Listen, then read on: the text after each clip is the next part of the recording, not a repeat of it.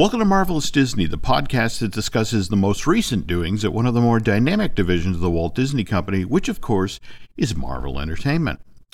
This is entertainment writer Jim Hill, and my co-host, the amazing Aaron Adams, and I are recording this week's episode on Thursday, December 9th, 2021.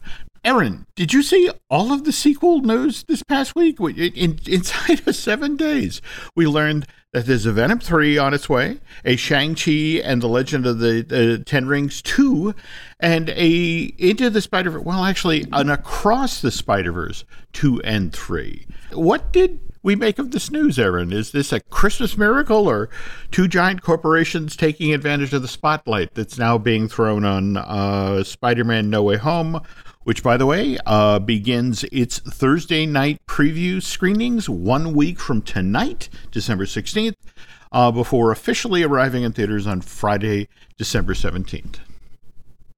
Yes. Okay. It's a Christmas miracle. Yes, they're taking advantage of the spotlight and other stuff. Mm-hmm. I was surprised a little bit by the part one, the Into the Spider-Verse or Across the Spider-Verse trailer. Mm-hmm. My wife was playing the trailer on her iPhone. She had seen something and clicked it, and within 2 musical notes, I was like, Spider-Verse? What? Because I recognize that music. And I was expecting it to be from the first movie. And then she's like, oh, no, this is the trailer for the next. And then we watched it together, and it was a joy. And then it had Spider-Man 2099 with Oscar Isaac as the voice. So just in love right there. Mm-hmm. And then to move to the very end where it slaps a part 1 on the end, and I thought that was just gratuitous. That was like sending a picture of your private parts. It was just not necessary. I didn't ask for that. Shame on you, Sony. Well, you wonder if that's a realization of we have to manage expectations right from the get-go.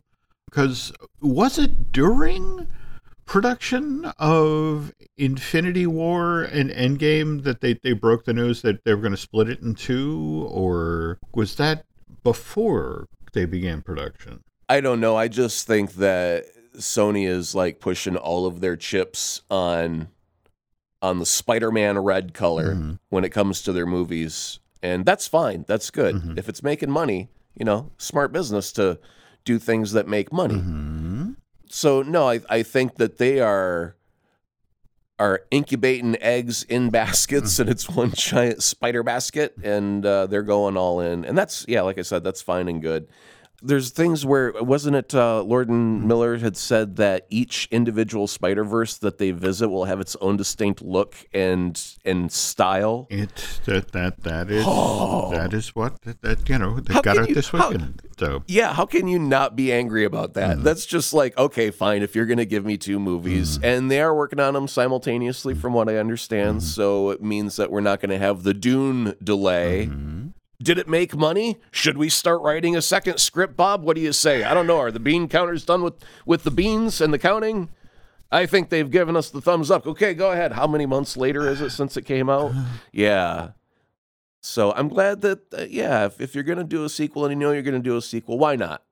Okay, we'll tell you what, folks. We'll do a slightly deeper dive on the second half of today's show about Spider-Man Across the Spider-Verse Part 1, but also Episode 4 of Hawkeye, which just dropped yesterday. Before we do that, we need to get to the news, and the news portion of today's show is brought to you by Storybook Destinations, trusted travel partner of the Jim Hill Media Podcast Network. For a worry-free travel experience, please book online at StorybookDestinations.com. So we were talking about how a lot of this news has been coming out of the Spider-Man No Way Home junket, which was held just this past weekend. By the way, Drew Taylor says that contrary to popular reports, this John Watts film is complete.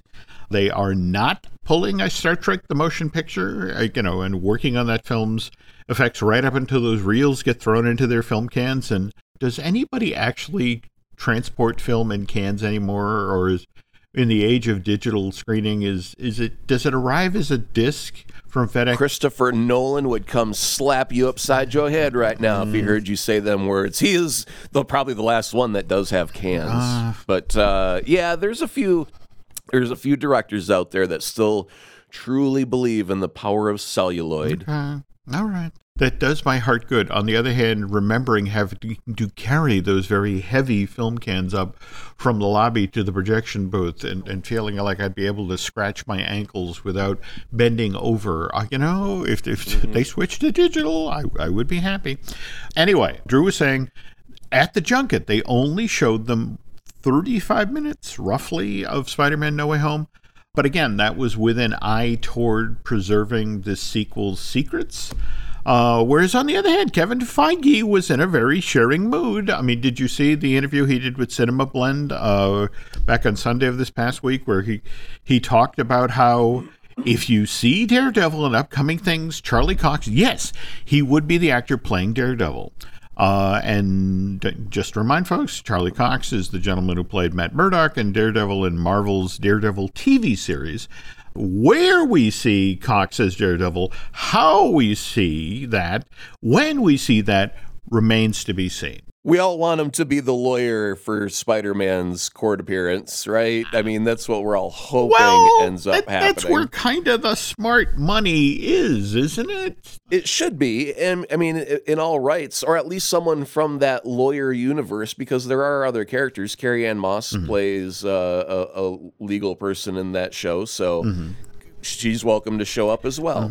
But yeah, we really hope to see Matt Murdock. If he can't be in full costume, at least put him in a suit and tie and have him defend Peter Parker for a red hot minute so we can have that team up for just a moment. Well, but speaking of which, though, on a previous edition of Marvelous Disney, I remember you going off on, they were talking about how Tom Hardy's Eddie Brock and Venom could potentially show up in No Way Home. And you were to the effect of, look, we saw him for a tenth of a second in the end credit sequence of Venom, Let There Be Carnage, where Venom licks the screen while Tom Holland is on there. And that, it's like, this is making a mountain out of a molehill. But again, here, this is Kevin Feige speaking this past weekend about this issue. If you look at the obvious comic connotations between Venom and Spider-Man, it is inherent. So the minute that Sony made its Venom movie, and it worked out as well as it did, and Tom Hardy became iconic as he has become as Venom, the obvious question is then, well, how do we start to merge them?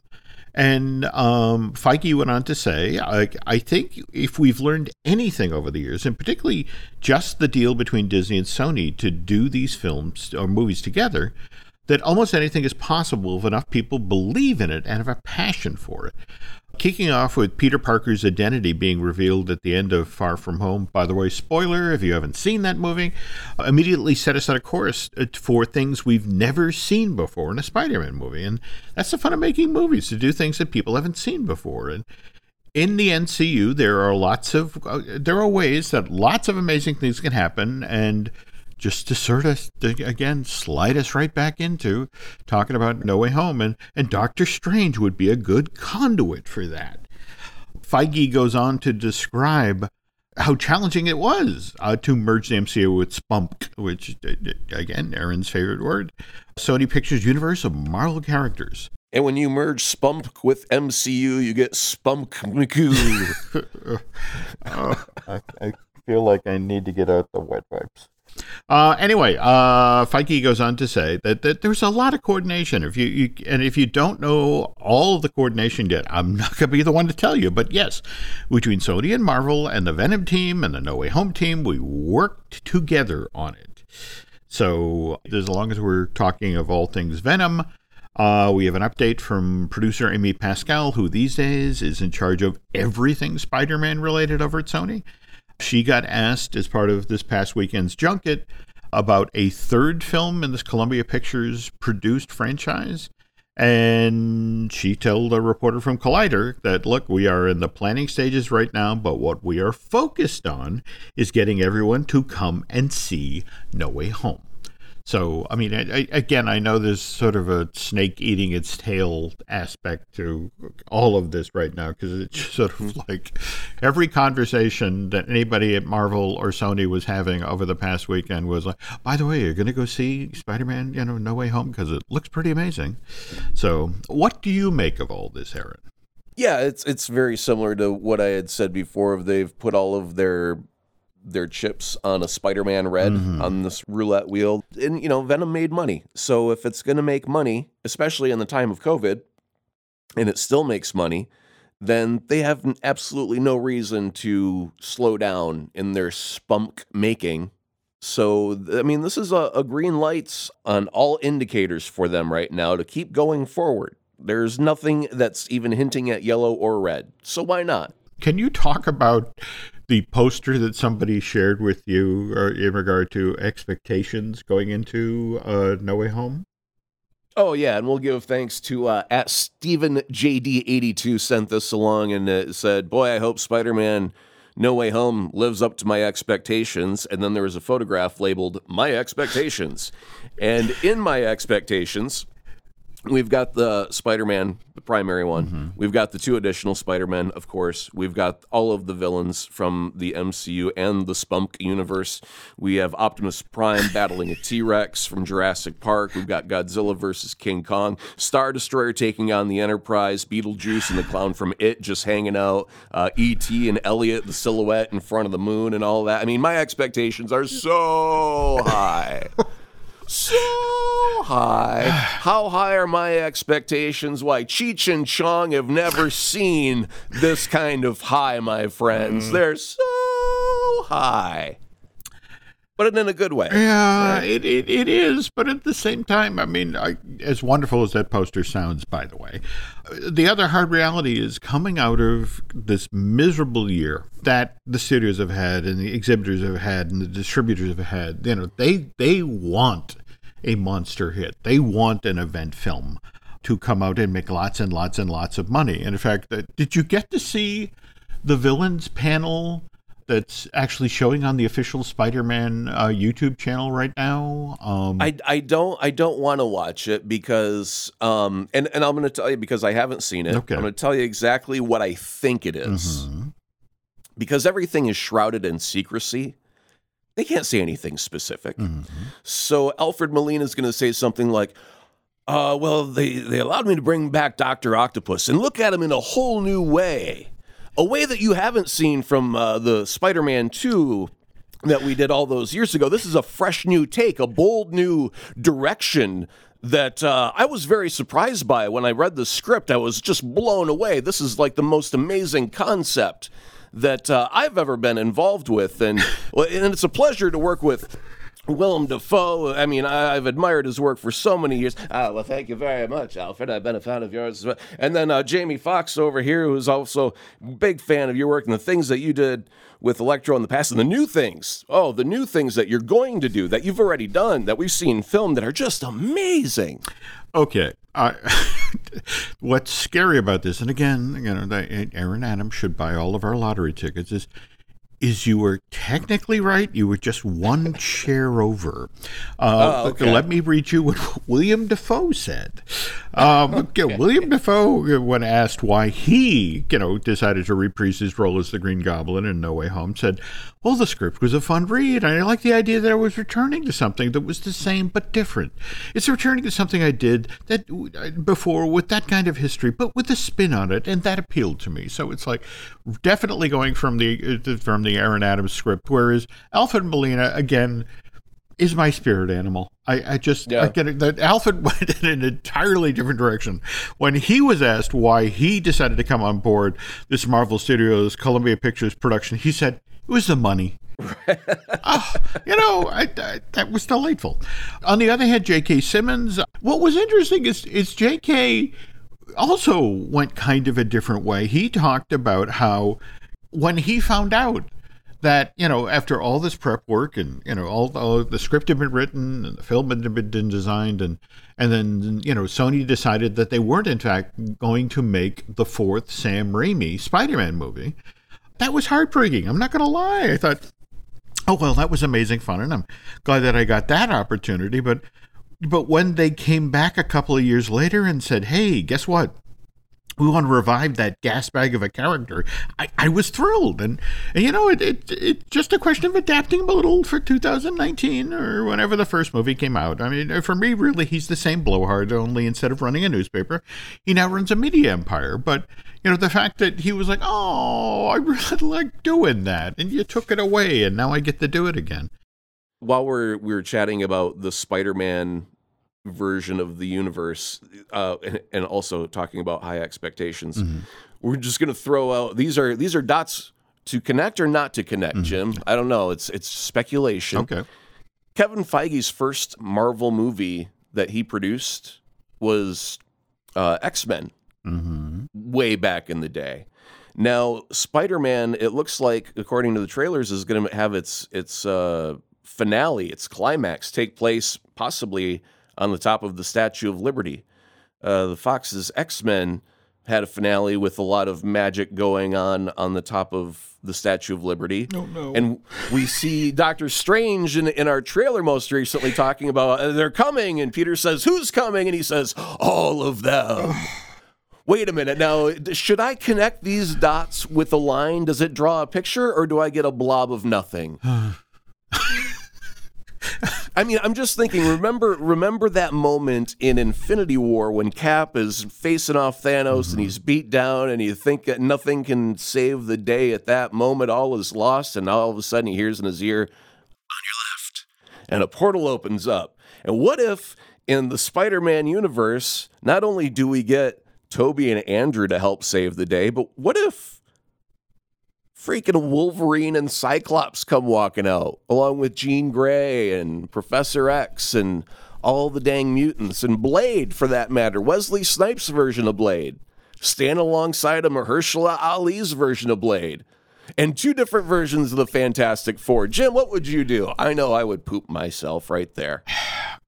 This, in fact, does sound like the film that should come with the poster you just described, but it's with the T-Rex from Jurassic Park as well. Yeah. Well, and I don't know if you've seen what's begun bubbling up on YouTube lately, but there have been some really clever people who have done things like, for example, they'll cut together a scene where it's Al Pacino from Scent of a Woman sitting at a table with Al Pacino from Scarface and then Al Pacino from the original Godfather.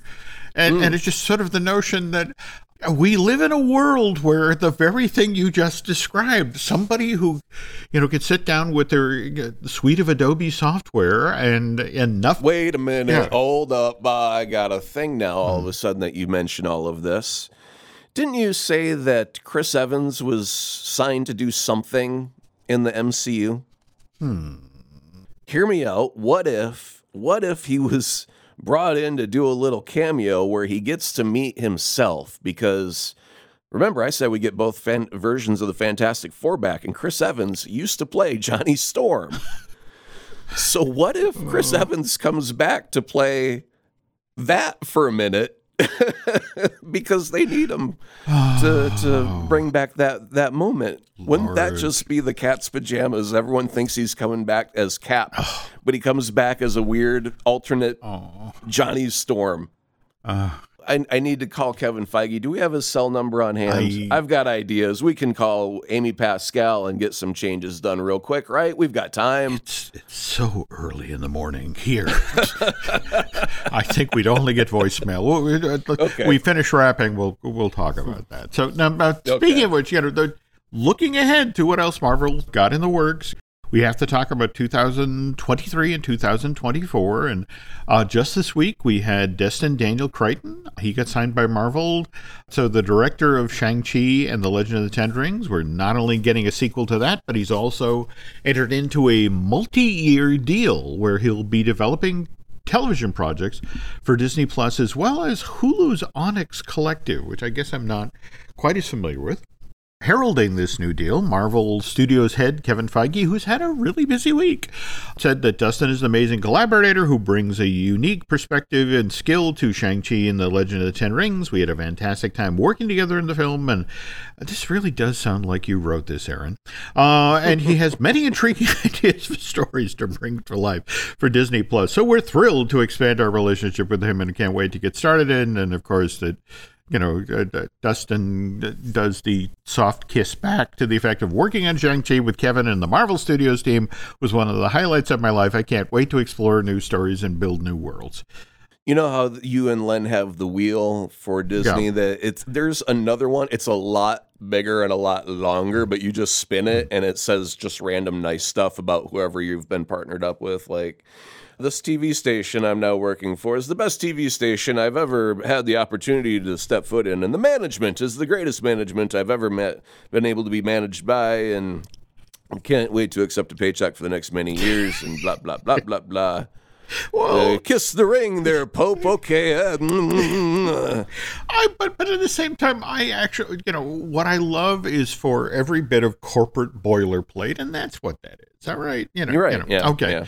I love it, again, when you get the moment of truth. And like Mahershala Ali was on The Late Show this week. And he's out doing what you do ahead of a new film project. He has Swan Song, which is debuting over on Apple Plus, and Stephen Colbert circles back to Eternals. And what was it like to come in and do that one line, as Blade that nobody knew was Blade?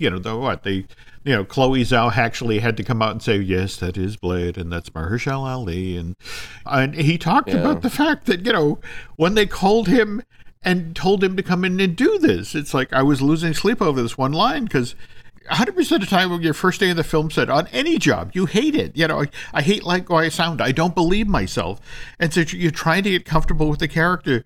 So in this case, to have just one line to build a scene on, and then to talk without actually being on camera and understand that you are following Wesley Snipes as Blade. And he followed up with an interview with Empire Magazine about the same issue. He's like, look, I'm pretty particular about my choices, like most actors, and having to make some choices, this early on brings some real anxiety, but it's only one line, and that's supposed to introduce us to this character. By the way, Eternals producer Nat Moore, to pile on here, talked about, they had him on the set. And they had this huge debate about, well, do we show Mahershala on camera? I mean, do we pivot the camera and he's there in the room? Or is it more effective to talk off camera? And then it's like, okay, but if we do that, do we handcuff who's ever doing the Blade movie? Which, by the way, that's Bassam Tariq, who'll be directing that with a script by Stacey Osi Kofer, who, Aaron, you know her work. She's the woman who wrote the screenplay for the Watchmen reboot over at HBO, which you and I both liked quite a bit. Oh, yeah. But yeah, it's one of these things where in the end, it's like, we want this cameo. We want to set up this character, but we don't want to handcuff Bassam and Stacey to the effect of, okay, we decided he should wear a purple jumpsuit with a little beanie, and it's like, really, that's what you're going to stick with? They wanted them to have as much in as blank a canvas as possible for the introduction of Blade, which, by the way, we have a second cast member signed for this. Delroy Lindo is in negotiations, and at this point, I believe, has wrapped on coming on board as part of the cast of the Blade reboot. So just to throw a little more speculation out there, I am told that Marvel at this point is looking at two possible release dates for its Blade reboot. One would be July 28th, 2023, and the other one would be November 3rd of that same year. So, Aaron, putting on your studio executive blazer for a moment, what's the smart play here? Is Blade a put it out toward the tail end of summer because we all want to see and we all know from the Wesley Snipes films kind of what a Blade film's going to be like, some great action adventure battling vampires? Nope, Halloween. Really? Okay. Halloween. I want blood and gore splashed everywhere. We've never seen in. Do you remember in all the X-Men movies, whenever Wolverine would stab somebody with his shiny, pointy claws, there was never any blood involved? Yeah. Until I think we got to Old Man Logan, I think they finally switched it up and did that. But Blade with vampires suck blood. I want to see blood, lots and lots and lots of blood. And if you remember Blade 2 with those really crazy, and wasn't Guillermo del Toro, did he direct that? Oh, I'm gonna have to look up and see who directed that. Okay. But they had these crazy like crackhead vampires where their jaw split open. Oh yeah. And then they would latch onto you like this. Oh man, they were so scary. Like, I haven't been scared by a vampire in forever until I saw Blade 2 and I went, whoa, what is that all about? That's extra creepy. And so we need the new Blade, Mahershala Ali's Blade, to be able to top that. Because if you can't beat what has already come before you, what are you doing? The art of picking a release date for a film is always, a little tricky, and face it, with the world has changed with, how many of these corporations now have their own subscription streaming service. Universal's got Peacock, and Disney obviously has Disney Plus, Paramount and Paramount Plus, and that sort of thing. And have you been following the Universal once again is getting back into the classic monsters business, where they announced that they are doing Renfield, telling the Dracula story from, his crazy little bug-eating assistant. Yeah, but you're skipping the headline here. Come on, talk about the cast. Well, no, that's it exactly. That who did they hire to be Dracula? Go ahead. So say the name. I can't. I feel like I need to insert Abed here. Okay, all right. Doing the Nicolas Cage bit, man. I'm a sexy cat. Yeah,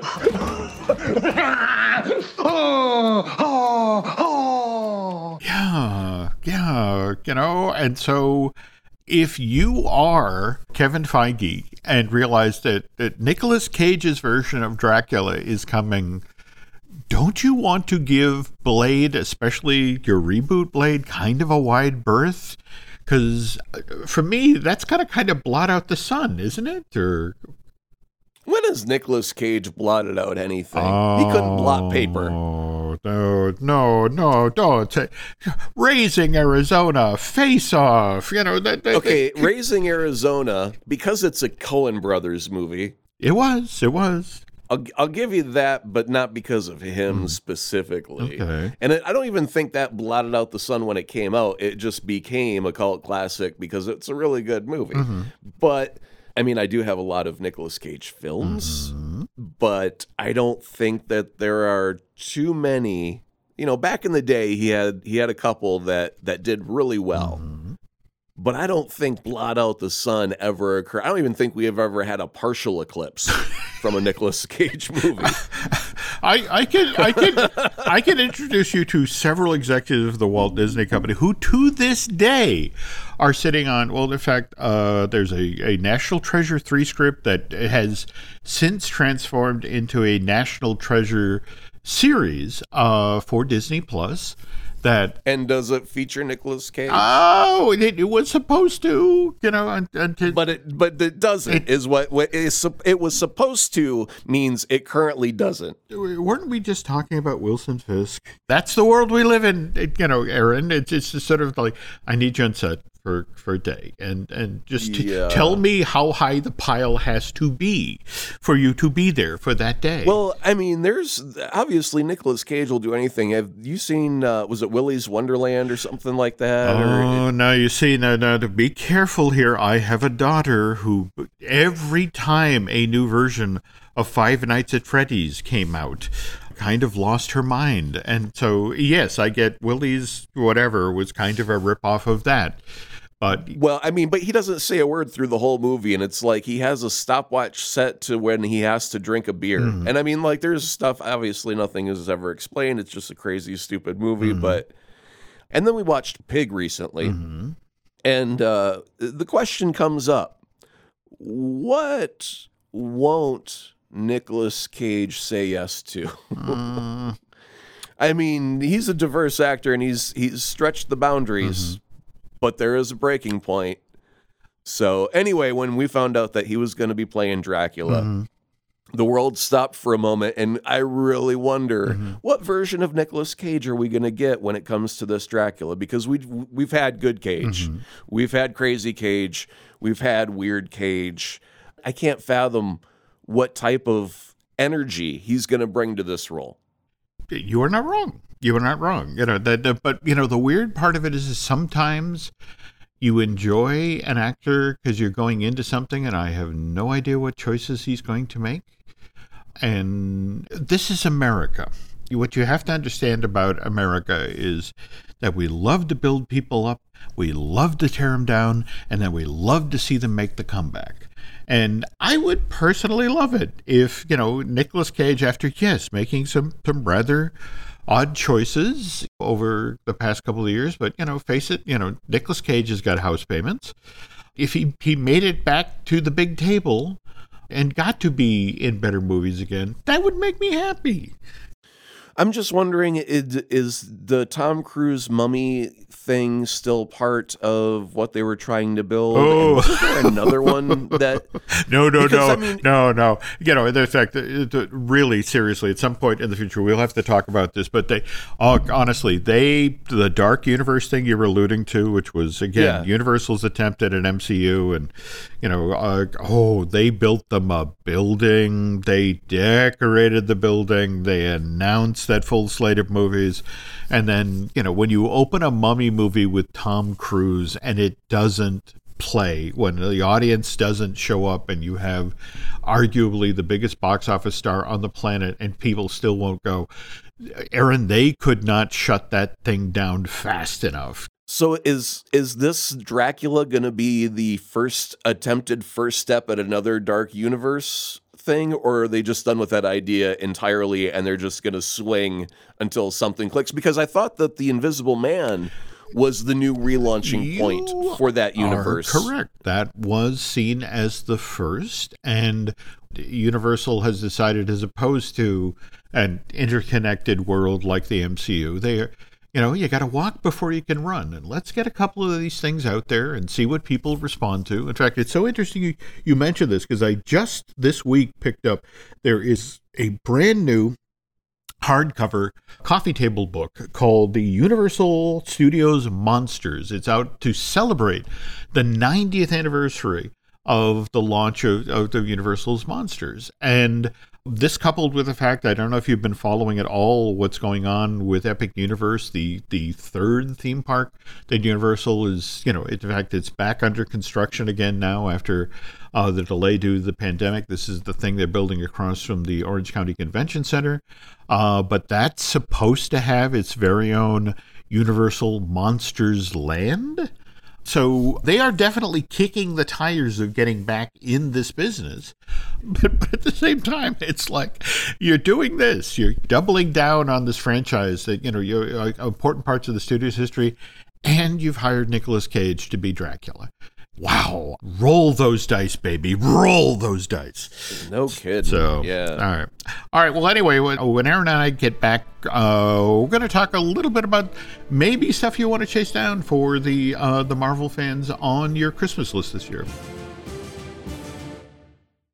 When you need mealtime inspiration, it's worth shopping Kroger, where you'll find over 30,000 mouth-watering choices that excite your inner foodie. And no matter what tasty choice you make, you'll enjoy our everyday low prices, plus extra ways to save, like digital coupons worth over $600 each week. You can also save up to $1 off per gallon at the pump with fuel points. More savings and more inspiring flavors make shopping Kroger worth it every time. Kroger, fresh for everyone. Fuel restrictions apply. Hey, it's Kaylee Cuoco for Priceline. Ready to go to your happy place for a happy price? Well, why didn't you say so? Just download the Priceline app right now and save up to 60% on hotels. So whether it's Cousin Kevin's Kazoo Concert in Kansas City, go Kevin, or Becky's Bachelorette Bash in Bermuda, you never have to miss a trip ever again. So download the Priceline app today. Your savings are waiting. Go to your happy place for a happy price. Go to your happy price, Priceline.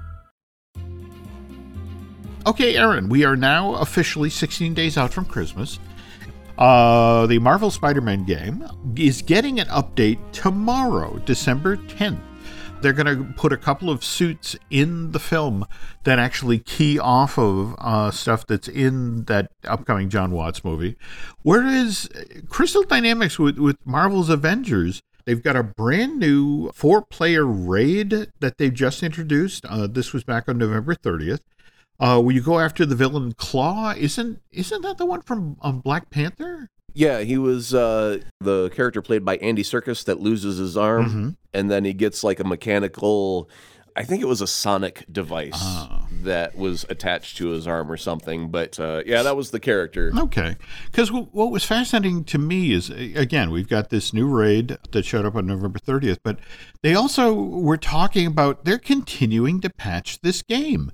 For example, just early this week on December 6th, patch 1.55 came out, and evidently this was the third update of that game in less than 7 days, which I have to assume is on the heels of the Claw game. I remember very early on when you first acquired the Marvel's Avengers game, and you were talking about the glitches, the bugs, and how they were circling back in and fixing it. Have you been back to play it anytime recently, or? No, I think I loaded it up one time just to see what kind of cosmetic differences there were and some other. It was basically, but my game automatically had updated. Got it. And I was like, oh, well, let's just see what the 2-hour update was all about. And then I opened it up and went, it looks all about the same. And then I closed it. Okay. And a lot of it was like there were new chapters in the game. But my friends weren't online, and I wasn't about to try and jump into an hour-long gaming session in that moment. Okay. So that's what a lot of that was. In a very similar sort of way, Jim, like Halo just came out, Halo Infinite, yesterday, and it came out. So like I downloaded it, and then like I could launch the game, and then I went to where the campaign was, and it says, "Oh, this isn't available yet." You have to wait until 1 p.m. 1 p.m. is when we open up this particular gate. And I went, oh, okay. So I came back at 1 p.m. and the gate was open. So I clicked on play the campaign and it went, would you like to download the campaign? And I went, what the hell did I download the 25 gigs of earlier today?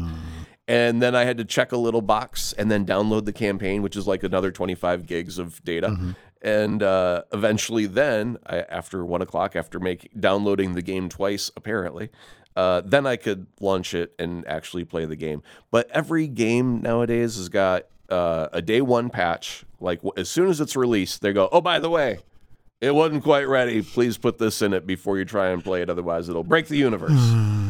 And then from that day on, the moment the game is born until they shut off the servers and technically kill it, there'll be patches every couple of weeks, every couple of months. There'll be a dedicated team working on fixing the broken stuff that has existed from day one.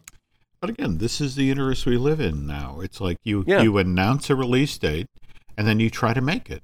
Back in the old days when we had the Atari, well, you couldn't bake that into a cartridge and go, hey, just download a patch later. That didn't exist, right? It had to go onto the cartridge, and it had to work. So yeah, the game system has changed a lot from when I was growing up because we just didn't have the ability to fix it after So it'd be kind of like, going to the car dealership and going, well, this car's only got 3 tires, but in 6 months, we're going to give you a free 4th tire, and it will be well worth it, my friend. After driving on 3 tires for 6 months, you'd be like, oh, my God, this is so much better.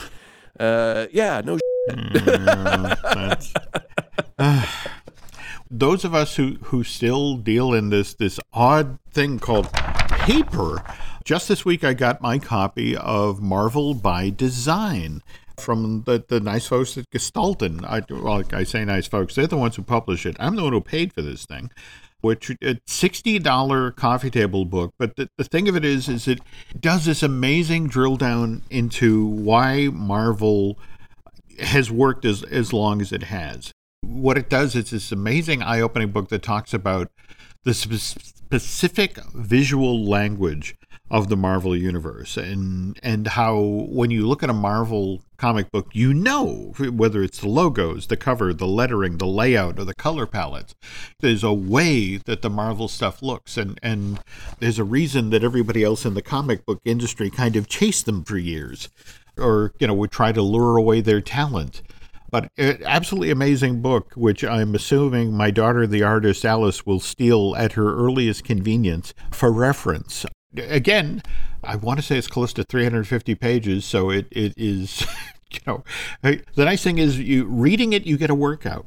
On the other hand, if you were looking for something lighter to give the Marvel fan on your holiday shopping list, I have just learned about, if you go to the gift shop at Guardians of the Galaxy Mission Breakout, this is actually after you get off of the old Tower of Terror attraction and are making your way back out to the Avengers campus at California Adventure.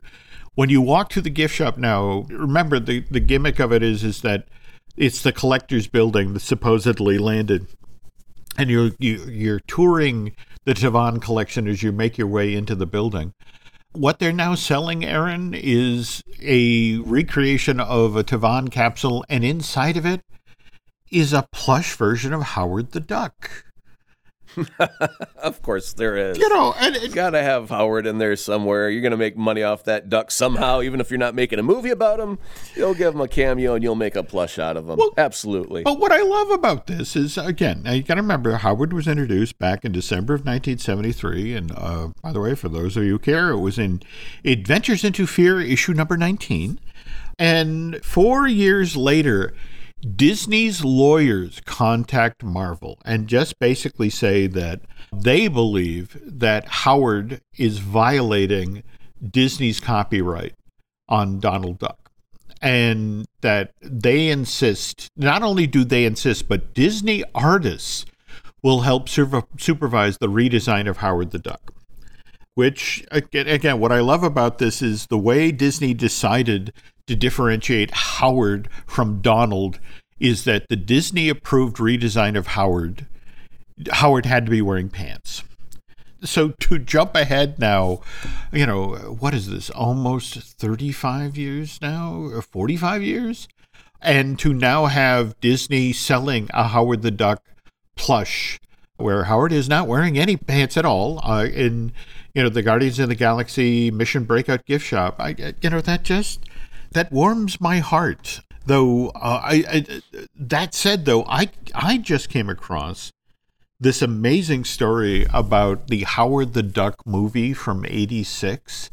Do you know who was supposed to be the original voice of Howard the Duck?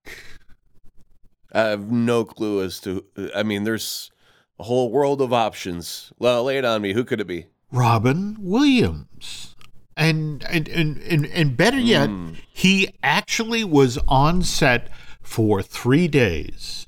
Well, the way it was supposed to work is Robin was supposed to be live on set, and the guys who were working the animatronic beak for the Howard the Duck puppet that, you know, was, you know, often on a little person in that suit. But, you know, and the notion was that we're going to get the brilliance of Robin Williams live on set, and then that's going to move this movie to a whole different level. And after 3 days, Robin basically said, you know, in fact, Chip Zen, the guy who came in and voiced Howard after the fact, shared this story recently with Variety. He said, what I was told was by the third day, Robin said, I can't do this. This is insane. I can't get the rhythm of this. I'm being confined. I'm being handcuffed in order to match the flapping duck's bill. And so he quits the movie, and Chip Zen gets the role by default. Nowadays, whenever we see Howard, that's Seth Green voicing the character. James Gunn absolutely loves Howard the Duck. That's why he shoehorned him into the first two Galaxy. Hey, shoehorned him. He lovingly placed him there. I stand corrected. Okay. You know, though what's interesting is that Seth Green actually tells the story about, you know, there was a fairly arduous process when they were trying to cast the new voice of Howard, and then eventually when they settle down to set, it's like, okay, can you come in? The CG animation we're doing on Howard is loose enough at this point that if you come in and read the line, we can then finesse the bill so it mimics exactly what you're saying. But he did it for the first Guardians. He's come back or came back for Guardians Volume 2, and if what I'm hearing is correct, Howard will resurface yet again in Volume 3 and might even make a cameo in the holiday special. So we have a bit more duck in our future. Now, mind you, could Howard appear in Spider-Man Across the Spider-Verse? That it seems to lean very heavily into the multiverse, so I guess anything is possible. Now, you talked at the top of the show, Aaron, about how much you enjoyed the teaser, and in fact, you mentioned, I think, about what Lord and Miller had said about each of the Spider-Verses having their own distinct look. Yeah. I think you were already talking about the Oscar Isaacs version of Spider-Man 2099. Yeah. That one seemed to be set in India. What did we think so far of the trailer, or the premise, the setup, so to speak? I like when, oddly enough, a film ends, film A ends, and film B picks up like from that closing moment. I've always kind of liked that concept, and so just the idea of this trailer starting exactly where our last film left off, because you feel like you didn't miss a thing. This trailer picks up from that instant, that moment that we last left our hero.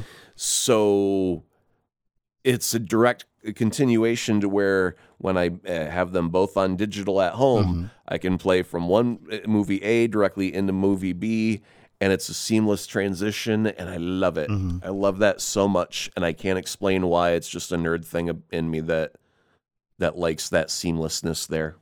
I caution because from the animated world, they did pretty much the exact same thing with The Incredibles and Incredibles 2. The way The Incredibles 1 ended with, I am the Molinator or whatever, coming up out of the ground and then going straight into that action scene. Incredibles 2 is one of those movies that just for some reason doesn't work as well as the first film. I mean, it has some lovely, fun elements in it and some individually great scenes. Brad Bird actually talked about when we made Incredibles back in 2004. This was before, the MCU had taken off, and it was a pretty green playing field if you were doing superheroes in, animation. And now there isn't a blade of grass left on that field that hasn't been stomped on 3 and 4 different times. So it was a little difficult to step back into that world and do, something that seemed new and fresh, because so many superhero films had come out previously. And I just worry that, don't get me wrong, it seemed to be a charming scene with Gwen stepping back in from her universe into Miles's bedroom and Miles' childhood bedroom, and him having to explain, well, I'm grounded. It already looks like a lot of fun, and I really want it to work. Well, they kind of have that benefit of this open doorway that leads to any different universe that they choose storytelling-wise. That can get them out of a moment's not working here. What do? We open the portal to a different dimension and get the hell out.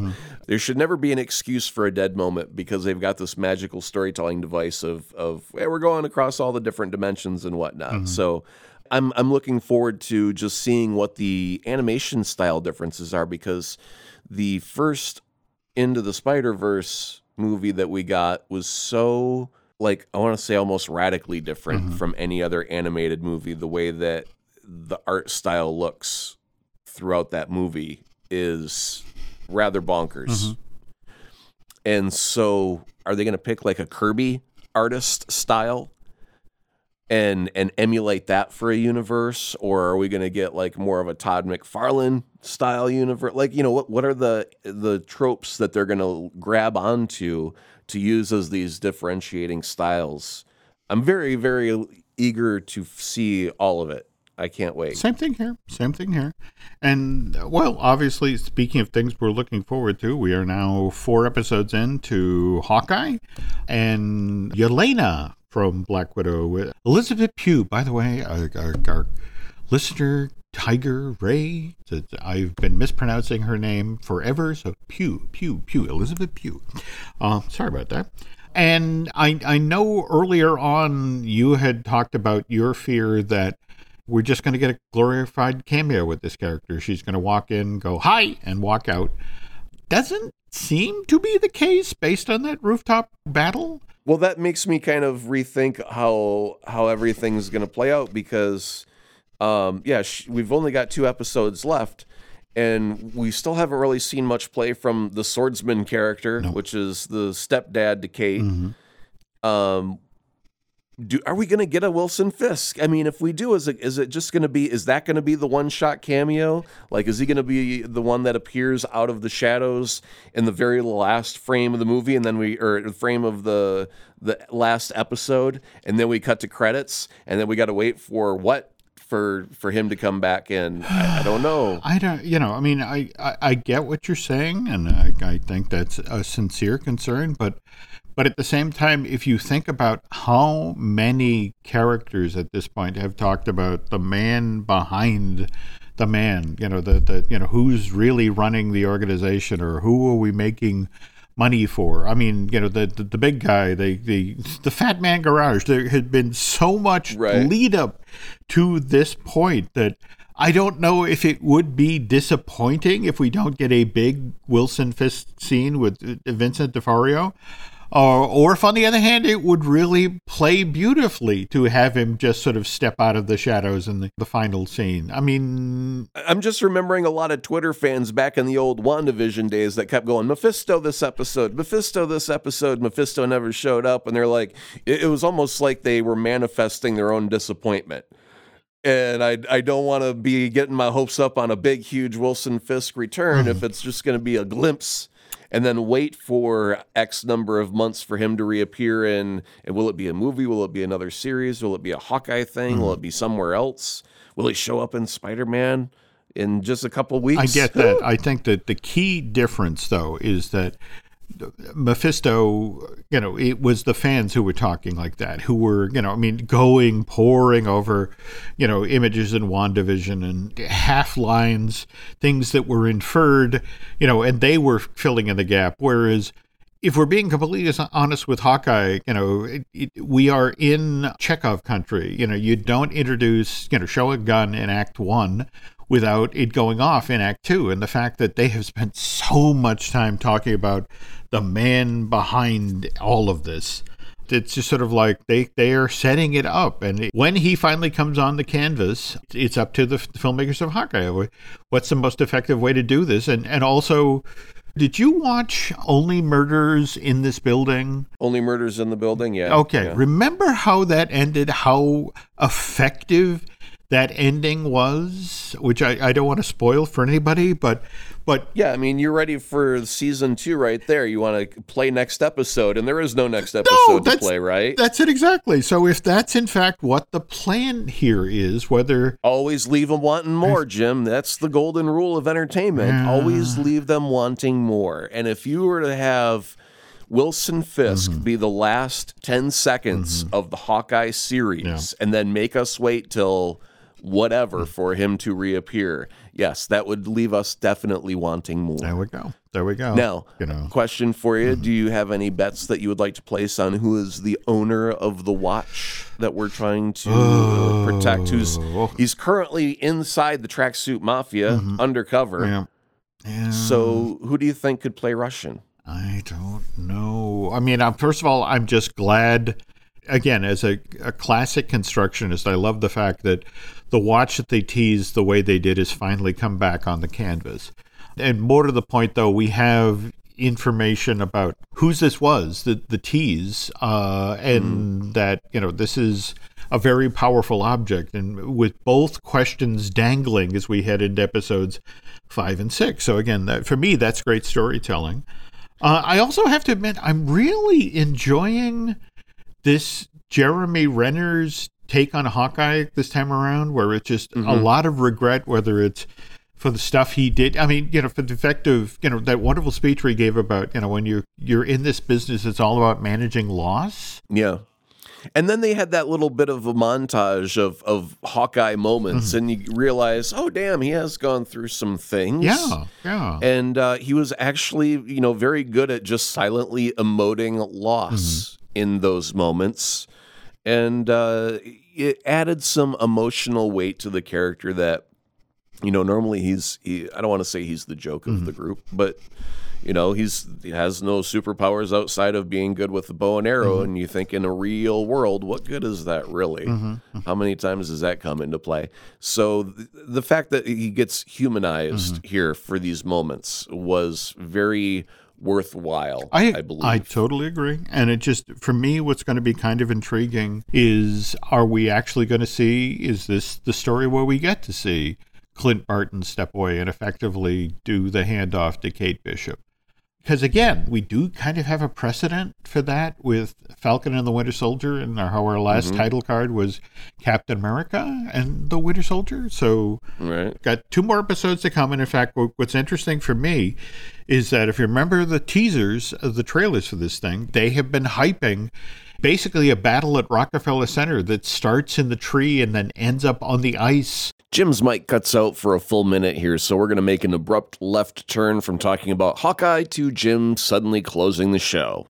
Gotta warn you folks that there's a lot of spinning plates here that have to line up before this happens, but Nancy and I are leaving for the city shortly. In fact, God help us, we're headed to Christmas Con. Aaron, are you aware of Christmas Con? Christmas Con was a thing I used to do back when I was a little rapscallion. I would dress up as Santa, and I'd have an empty sack, and I'd sneak into your house, and I'd steal your presents, and then I would leave. And see, when the police would end up, catching me on the side of the road, and they're like, hey, what are you doing? And I'm like, I'm getting ready to go drop these off at my family's house as a big surprise. And because I'm dressed as Santa Claus with a bag full of presents, it really doesn't seem that out of the ordinary.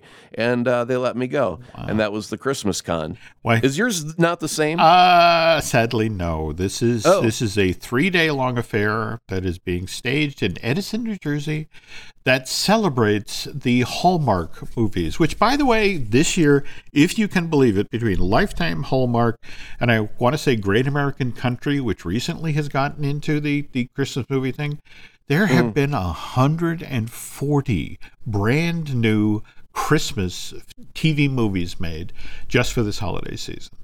And all of them are on the Hallmark Channel. Well, it's spread around. It's all about the girl goes back home to visit her family for the holidays, and she's having trouble with her big city banker boyfriend, and she ends up running into her old beau that she used to pitch woo with out in the barn back when she was a young lady. And, well, they meet at the square dancing Christmas gathering, and she has a little too much eggnog that night.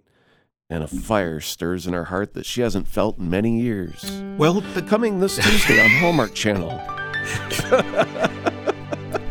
That's only about a third of them. I'm just saying. I'm not saying you're wrong, but that every so often the boy goes home. Okay, anyway. So this is what we're doing, and while Nancy's doing that, I'm potentially sneaking off to the city and doing some stuff with Len that should make for a fun Disney dish. But we'll keep you posted on that one. In the meantime, Aaron, where can folks find you on social media? If you're looking for me, you can find me juicing one orange and adding equal amounts of champagne to that juice, and find me having mimosas at Asa Prod. Oh.